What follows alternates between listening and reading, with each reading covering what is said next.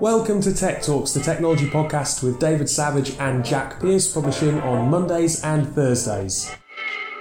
This is the show packed full of interviews and debate with technology leaders for the love of tech.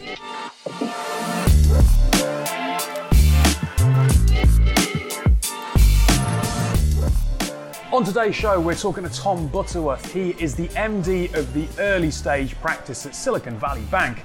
But before that, hiya Jack. Hello David. We are recording on location. I know, we're recording around the corner from my house today. Is that exciting for you? Yeah. Have you had a nice day? Yeah, thanks. I'm on my week off in between jobs at the moment, so I've been doing a bit of running, life admin. Preparation for the Hackney Half. Preparation for the Hackney Half, indeed, yeah. So go over to our Just Giving page ASAP. And just basically, chuck us all your money. So I did 6.5 miles today, did 5 miles Saturday. So obviously at Wembley on Sunday. Oh, it's been a great week. Fantastic. Yeah. And I can get used to being unemployed. You're not unemployed, you do have a job to go to. I do. And many people think you get paid for this podcast, which is kind of amusing. That is quite funny, actually. Yeah, I don't. Not yet. Not until Bezos listens and realises that he needs to hire us, Or listens to the time that you've talked about his dick pics. Yeah, but I'm sure he'd appreciate me talking about his dick pics. Will he? Yeah, will he? Oh no! What were we doing on Monday? One of the scariest things in my life, actually. I'd agree with that. We were chosen as part of a focus group by Yoda, which is a company who we've had on the show before. Ben Falk. Ben. Yeah, Ben Falk is their founder. So basically, Yoda allow you to... Well, no, hang on, that's wrong. They don't allow you to submit subject access requests, basically using GDPR to your advantage. But what they do is once you've made that request, they make sense of the data for you. Yeah. So, as part of this focus group, and to celebrate a year of GDPR, we submitted about 50 subject access requests to Google, Facebook, the police, Netflix, NHS, loads, everyone, or banks, including all of my internet browsing history ever. Jesus and Christ. Decided to give that information to the BBC for BBC Click. Because that's sensible. Nothing bad can come of this. I mean, for the sake of our 15 minutes on telly, we're giving up an awful lot of our privacy. Oh, why not? We're desperate for fame. So, no, but in all seriousness, what it was, we got there and Ben had composed this ridiculously incredible email. Basically, it was about sort of borderline 300 words, and all we had to do was copy and paste it and BCC in all the email addresses that Ben had sort of fought to find, because even as he was trying to find the DPO email addresses, things like that, he struggled to find how to get in touch to request your data, which just was the first sort of hurdle. Hiccup. Hurdle, if you will. So then we all sat there and started emailing various companies, right? Yep. So and I just wanted to draw the listeners' attention to 3 or 4 that I sent out. So, like I say, email was very, very well written by Ben.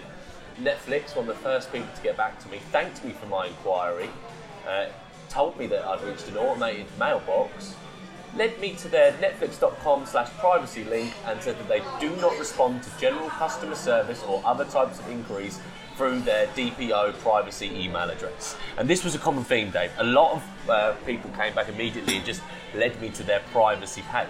Yeah. Which is fine, but that's not what I asked.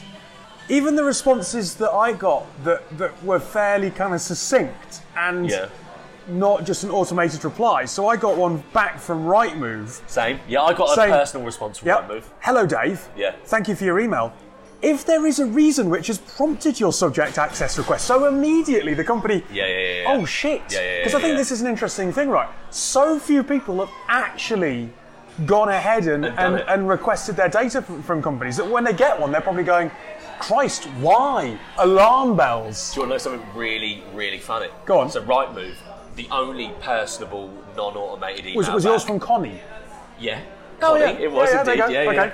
So, really embarrassing for me. She's had a look into this info for me, and she's unable to find any information under the email address that I emailed her from. Because my Rightmove account is on an older email address. So I must say that even though I ballsed up, the readiness and willingness is there from Rightmove, which, let's be honest, Dave, an estate agency-based company, ready and willing to help. Yeah. I think we've... well, they have confirmed that they have some data. Below is a summary of the information we hold, which is associated with you, which is a Rightmove account, contains email address, property addresses and full name. If you would like to see a full copy of the data, we will require some form of ID. Well, fair enough. So I also got an ID request from... It was from one of the ones that Ben recommended. It was he'd found a load of ad tech agencies that, like MailChimp and things like that. And I also they emailed me asking for ID, and I emailed them back saying, "Why do you need my ID?" And they it makes sense, well, right? Does it? Well, you could, of course, private personal data. Just anyone emailing in going, "I want information. I'm Jack Pierce. I'm pleased." Definitely. I just wanted to draw attention to MailChimp. Yeah, I've had some responses there. You had to confirm 2 different email addresses. 2 different access things. Yes. Anyway, but then, this is such a bad piece to do for the podcast, but they've only got 48 hours to do it. But look at the email back once you do that. I'm scrolling. I'm still scrolling. Oh my God. I'm still scrolling.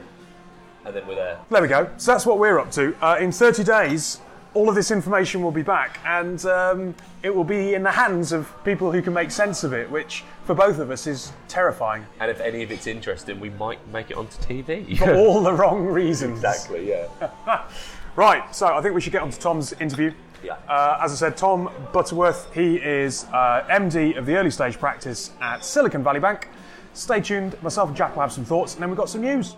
So today we're talking to Tom Butterworth. Tom, you're the MD of the early stage practice here at Silicon Valley Bank. How are you?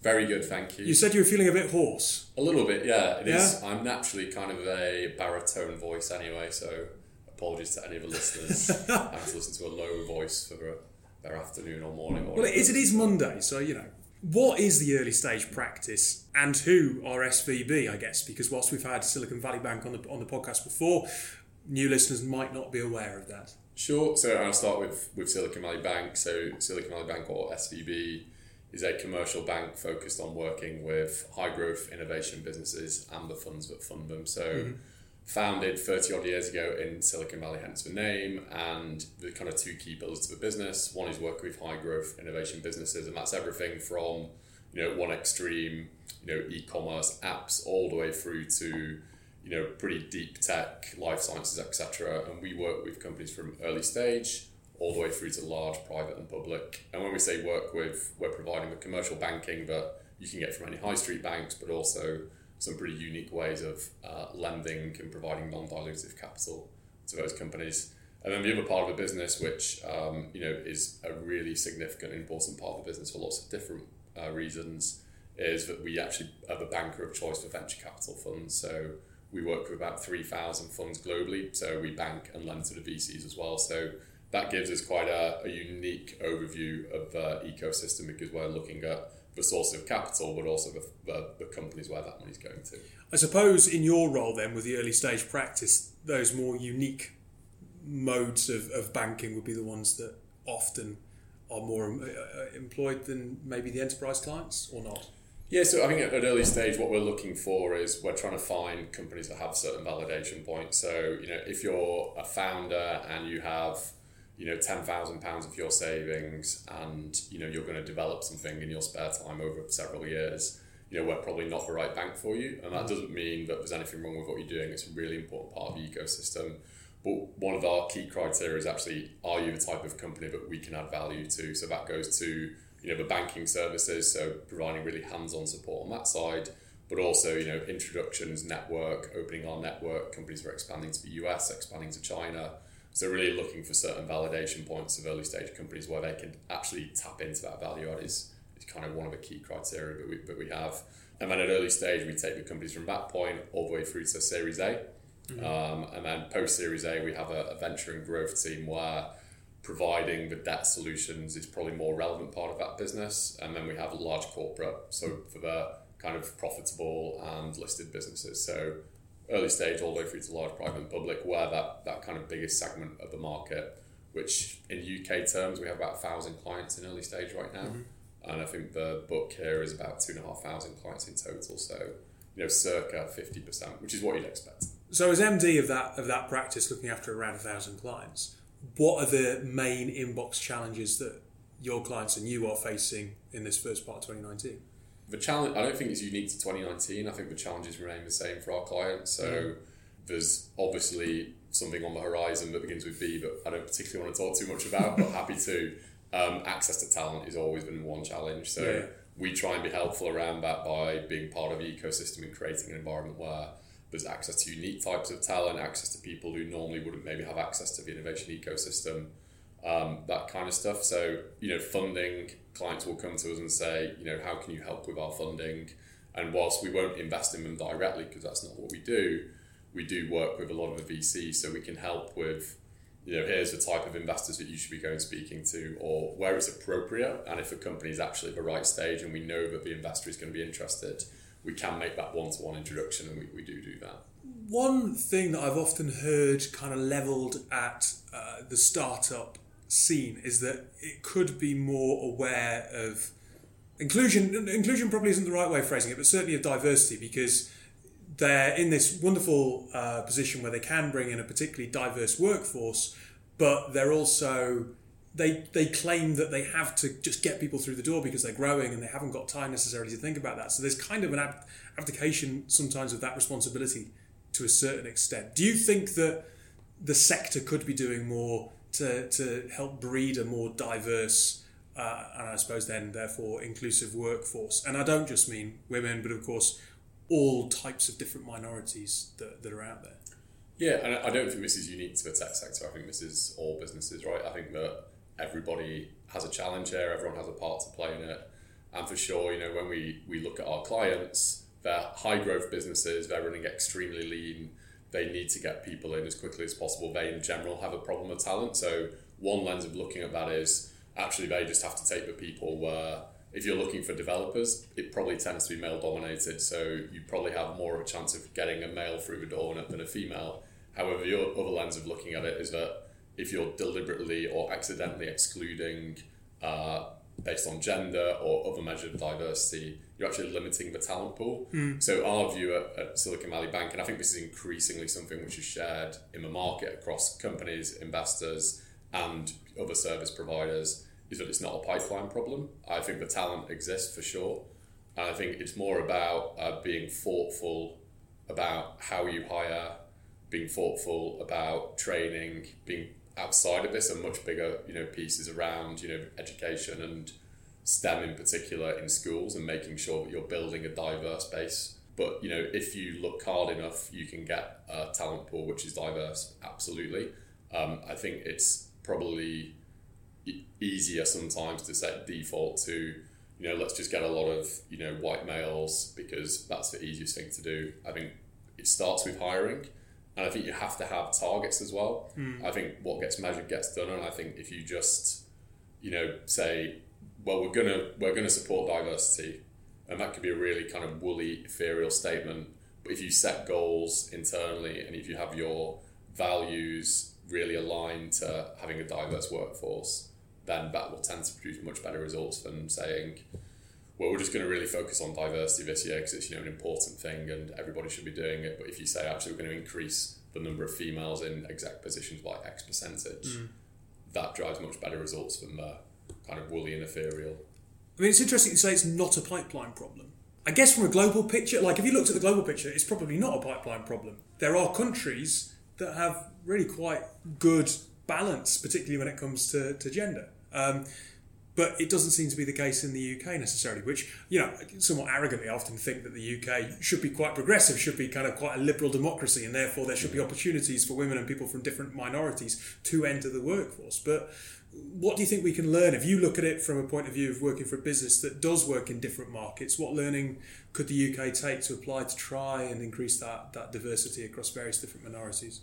Yeah, I think for, to start with, this isn't easy, and I think everyone has to kind of really think about this in a thoughtful way. And it's absolutely not just like, one day you can flick a switch and become a diverse organisation. And obviously all the kind of metrics support that this is actually a positive commercial decision, diversity. It's not just a nice thing to do. It has positive outcomes for business in so many different ways. So I think in terms of, what the UK does different to anywhere else, I think the UK does an okay job. I think that, if you look at people like Diversity VC, they came out of the UK. I think groups like Stonewall, Backstage Capital, which although is US based, they're doing their first cohort in the UK. All of these groups are trying to kind of change things, and I think that the sector, in particular the tech sector, is really embracing that. And I think also Warren Buffett has a really good kind of, like, I'll paraphrase him, but he has a really good way of looking at diversity. That the positive way of looking at it is that for a long period of time we've been underutilizing our most important resource, which is our people. So even if you just base it on gender, if as a species we've only really been utilizing 50% of that talent pool, imagine what we could do if we utilize 100% of it. So where people say it's a problem with the pipeline, the problem is they're looking maybe quite a myopic way, where they're not looking outside the norms, they're hiring people like themselves. But actually, if you kind of broaden that, there are pools of talent out there which can fulfill diversity and be incredible hires. So, for us as an organisation, if you look at, commercial bankers in London, the vast majority of them would probably look like me. But actually, if you look, what are the characteristics of what makes a successful commercial banker? Do you need to only hire people from other commercial banks, or are there other sources that you can use? Yes. And I think that has been, a really important driver for our business in terms of building up, particularly on a gender basis. I think we're at sort of 42% female, which is actually decreased slightly, which definitely we need to look at.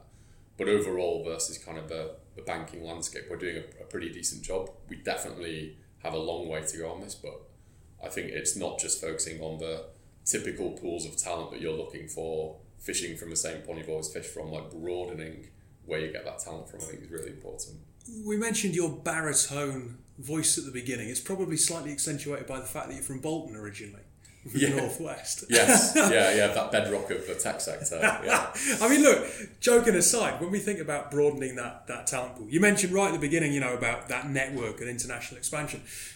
Is there a whole pool of talent closer to home that we're just overlooking?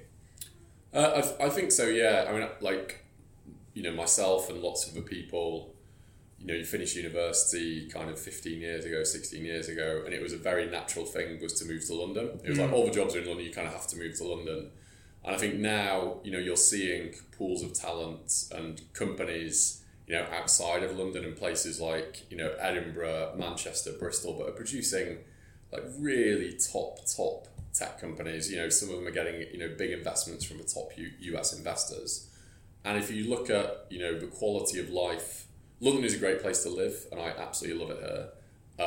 But if you look at the quality of life that you could have on a developer's salary in Bristol versus what it is in London, you get a better, I think everyone would agree, you get a better quality of life. What I find interesting though is that you've got these companies undoubtedly that are doing great work in some of the regional cities. Leeds in particular has had I know everyone talks about Manchester, but there's been some great case studies for Leeds recently with Sky Bet and the likes of Channel 4 relocating there. And then you look at the universities that are producing the best developers potentially within the UK. They tend to be, Manchester University gets cited, Queen's Belfast gets cited. But do those cities do enough to shout about what there is available to those students? Because they're creating the talent, but the talent still seems to head for London. Yeah, I mean, it's a really interesting question, because I think that in general, there's kind of one thing that Northerners are, and I say this as a Northerner, are probably more guilty of than people from, within the M25, is that they're not very good at shouting about themselves and about what they're doing. They're maybe a bit more kind of heads down and, just get on with it, which is why if you look at Manchester, there's an awful lot of bootstrap companies that have suddenly doing kind of 10 million ARR. No one's ever heard of them. They've never taken a cent of outside equity. They've built like an incredible business.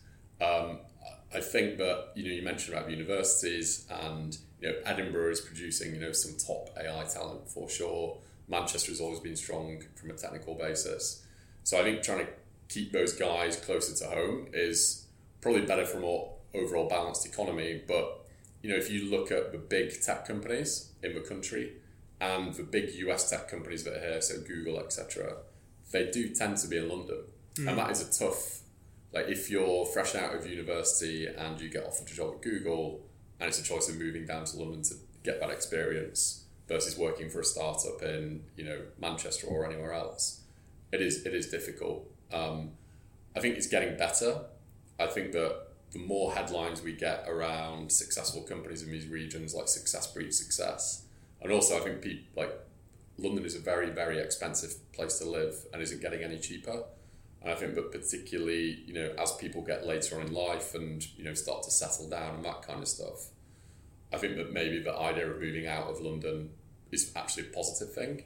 And also the cost of, hiring in London is in some ways quite prohibitive. Nowhere near as competitive as in the Bay Area, by the way, and I think people forget that sometimes, but it is, extremely competitive in London.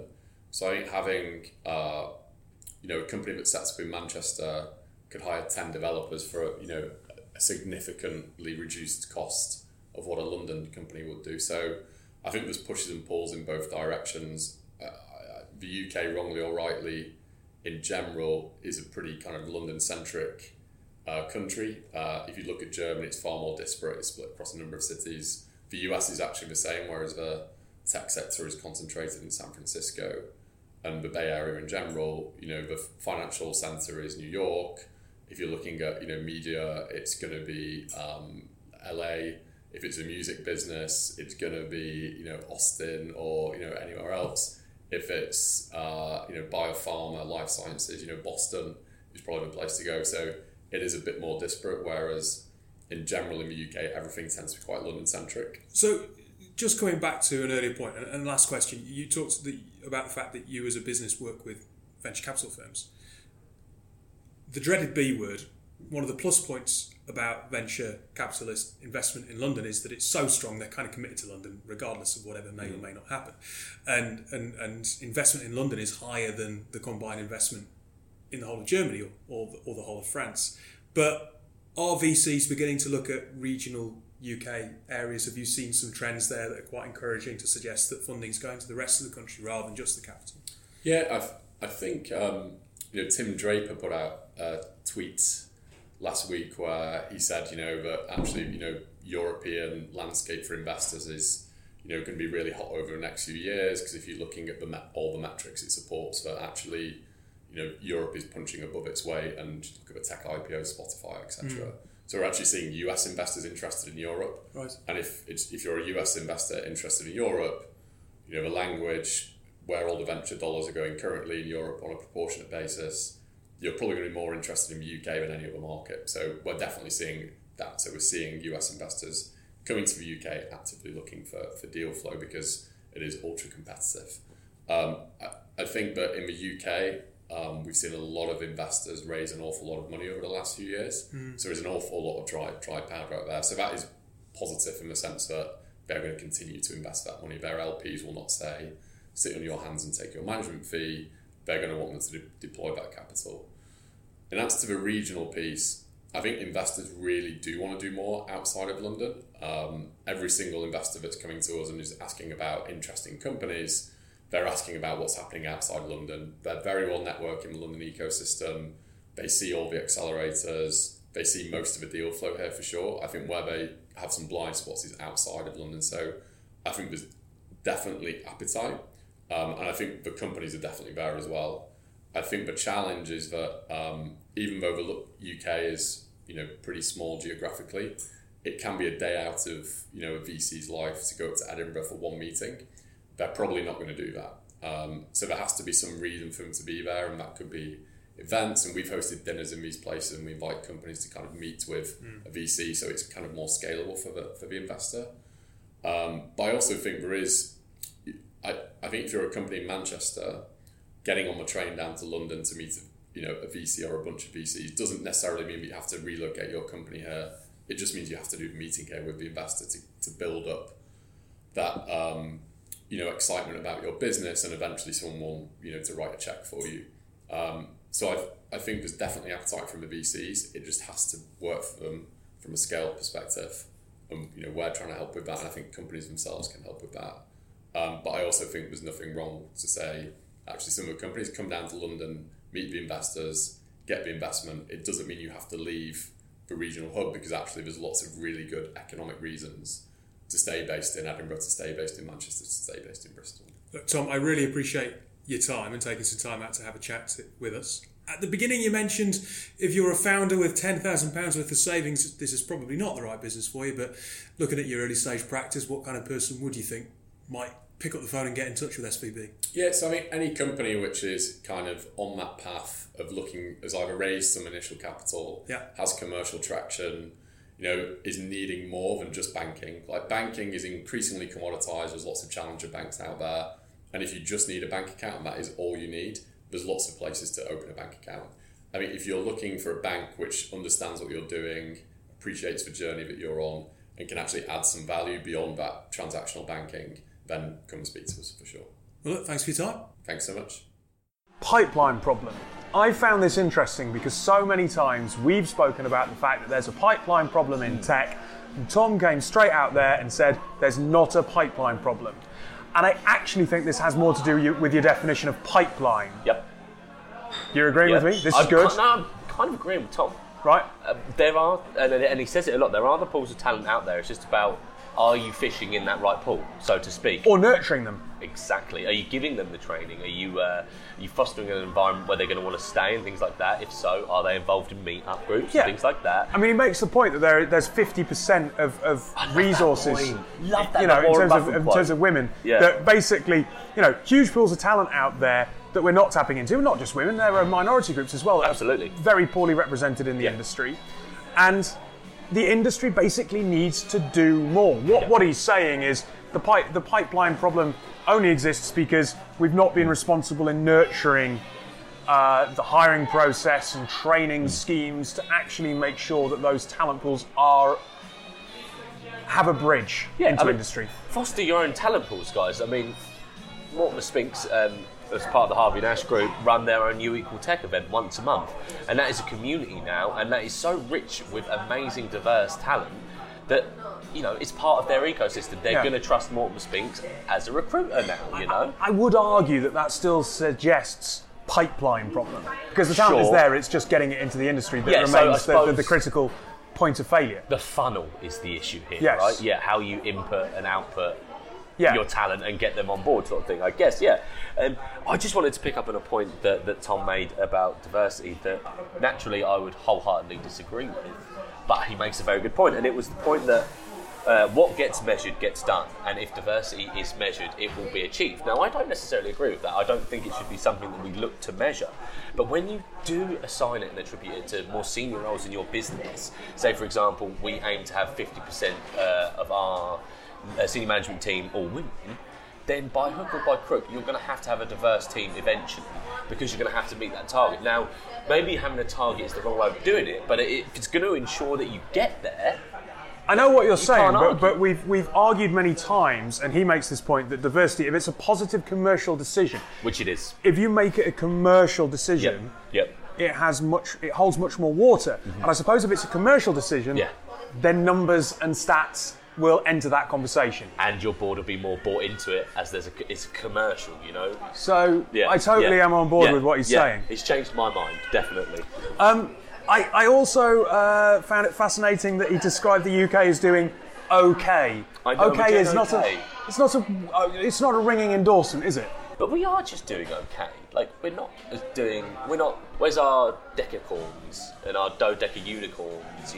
Until we, from that point of view, we are doing okay. No, I think he's doing very well. I think he's referring there to the diversity challenge, right. But equally, the UK has produced some unicorns, but it's not produced an absolute huge tech giant. And he does go on to talk about diversity VC being one of the shining lights in that diversity piece and linking it to the VC community. And he pays reference to Stonewall. Yes. But it sounds, listening to his narrative, that we are still very reliant on US money. Yeah, and I think, it's odd, it's peculiar, but it's kind of the way it is at the moment, because they're coming from such a heavily funded background anyway. All the money's being made in tech in America predominantly. It's not, and then we source innovation, we become innovative, but we don't have that tech economy here yet. We don't have an Apple, we don't have an Amazon. None of that was born in the UK either, so it makes it harder for that tech ecosystem to be as big and UK and Europe as it is in America. And let's be honest, let's not dodge Brexit for a minute, right? The B word. The B word. US commitment to London is because Europe is seen as a leading spotlight for tech, and that's down to Spotify and companies like that, which aren't based in the UK, right? There was a really good point Tom made though, and but the language piece is important. That's exactly what I was going to say, and it doesn't paint VCs as being these lazy people who don't want to go up to Manchester because they don't want to waste half a day, and it doesn't paint VCs as like being arrogant enough to only want to speak English, but the language piece is incredibly important. Communication is. And I think it reinforces that London is this bridge. Not only is it a bridge to the rest of Europe, but it's a bridge to the rest of the UK. But it's such a strategically important place in terms of its geographical position in the world and the fact that people speak English. It's 5-6 hours from New York, you know? Yeah. And that's critical. Yeah.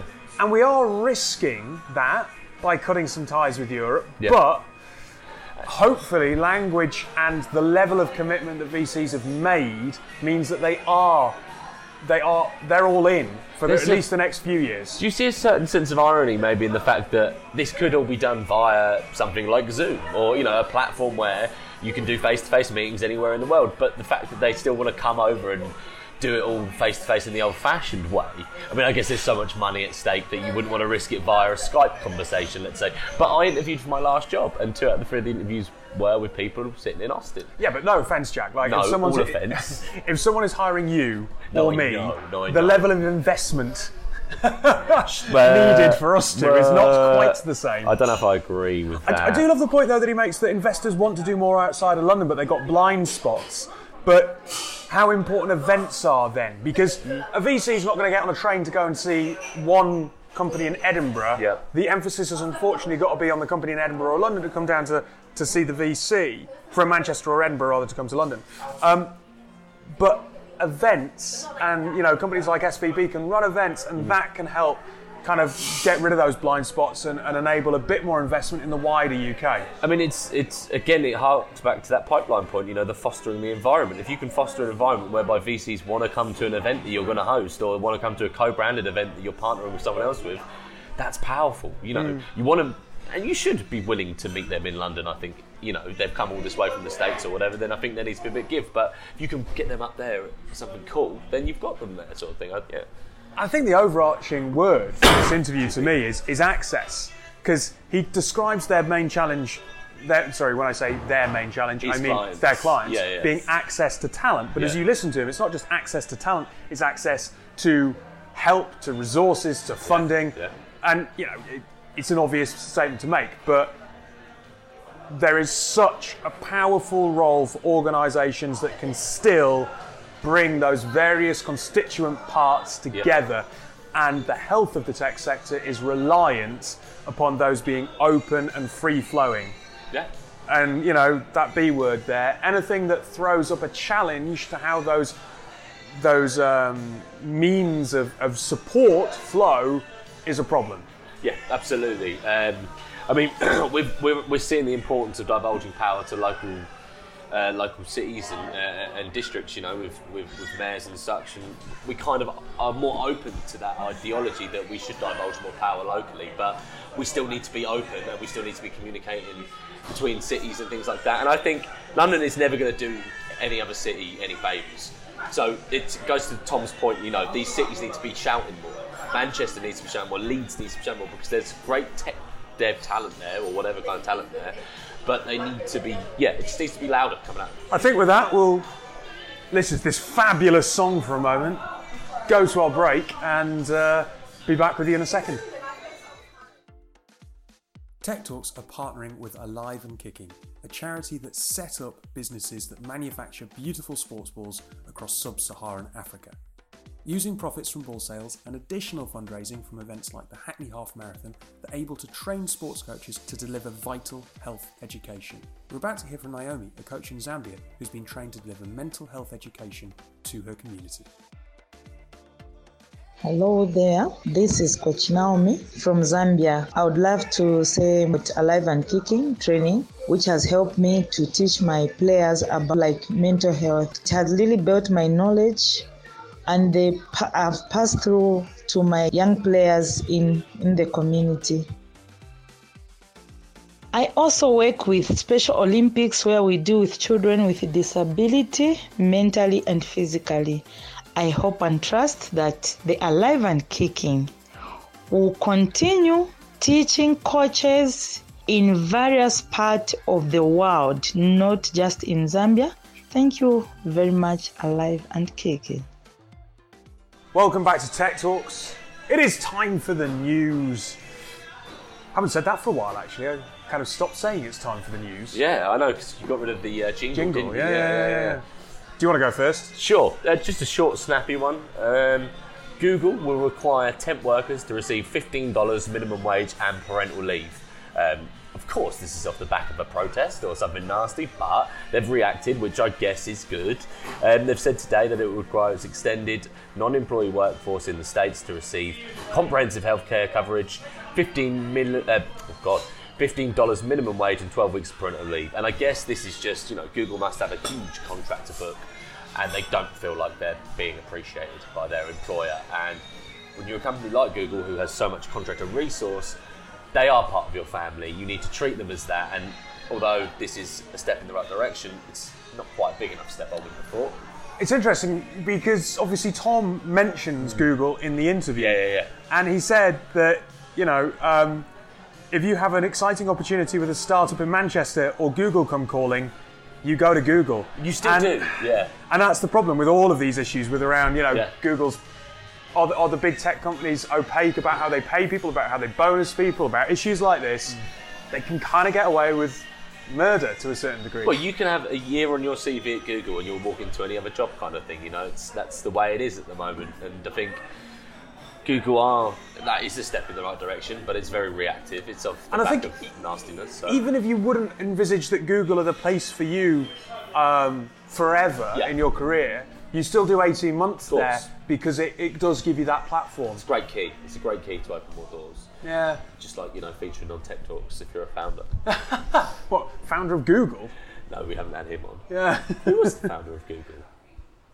Larry, what's his face? We should really know that, being a tech podcast. Yeah. Oh dear.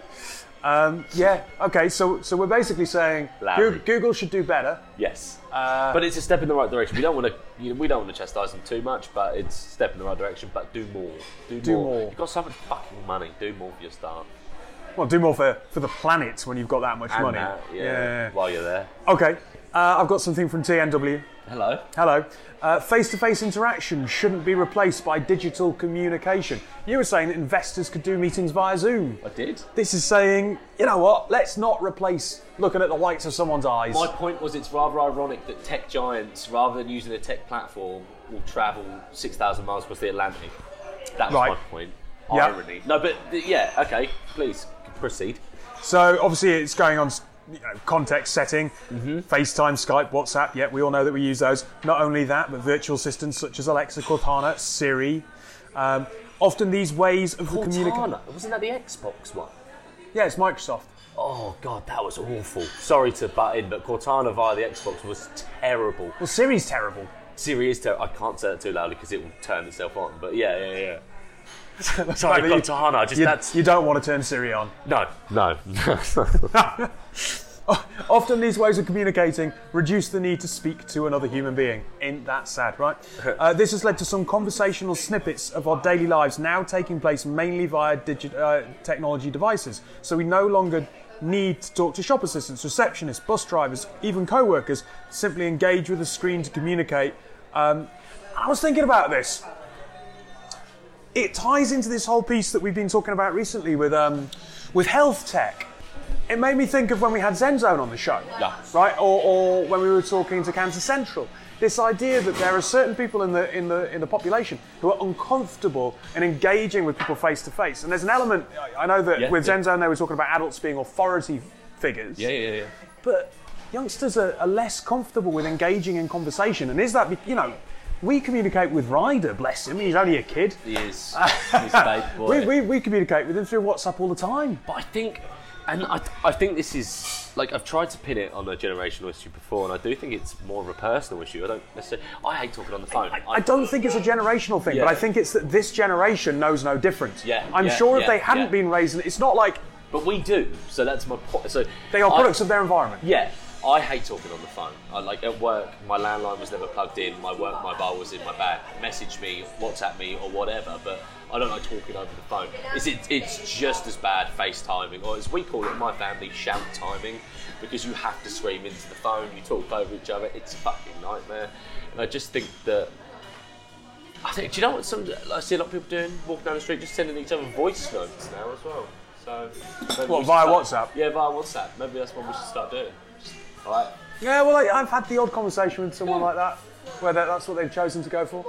But I mean, I saw something on LinkedIn the other day that, you know, there's this sort of head and neck, like Art Attack kind of creature that is now replacing people in the interview process, and it can ask questions without bias and things like that. Which, at first, I thought was a really good idea. You know, you get asked, you're being interviewed by a robot. But jobs are about building rapport with colleagues. Exactly. That was my, you know, I then was like, but I still need human interaction. If I'm going for a new job, if I'm renting a new house, if I'm buying, I don't know actually, not buying everything, but yeah, the big decisions in life you still need human interactions with, I think, right? And if that is a job interview or something like that, I think it's important. I mean, the article points out, like, bus drivers. I just think that's common courtesy. Like, you don't have to physically ask the bus driver for a ticket anymore. You just scan your Oyster card if you're living in London. But it's still nice to say, cheers, mate. Thank you. Yeah. It's just harder when you get off the back of the bus now to scream out, thanks, mate. People do, though. Yeah, no, people do. It's always heartening when they do. Yeah. I mean, I say thanks as I get on. Usually grunted back, but, you know, it's bus drivers for you. Well, look, I think we'll leave it there. Have a lovely weekend, folks. Yes. If you're still listening to the show by this point. Yeah, we've never looked at the drop-offs, have we? The drop-off points of the show. I think it's... We need to start leaving Easter eggs in. Everyone is still listening. We need to leave Easter eggs in. Like, if you hear this, you're subject to getting all of Dave's data. I'll tell you what, if you're still listening, ping me on Twitter this phrase. Jack went to see Captain Marvel. Send that to me on Twitter, and you will receive 2 free tickets to Unbound in July at the Truman's Brewery on behalf of Tech Talks. Wow, there you go. There we go. We'll see if that happens. I watched Dave think that out as he said it, and it came out perfectly. Not planned at all, but there we go. Do it, because Unbound is a great day out. Exactly. So, there you go. I promise you we will give you free tickets to Unbound. Yeah, Jack went to see Captain Marvel. And tell you what, for a bonus point, you can add the hashtag on his own, because no one else was in the cinema. I don't know what the bonus point would be, but... Bonus point, you might get a handshake from us on the day. Oh yeah, perfect. We'll be there. But apart from that, have a lovely weekend.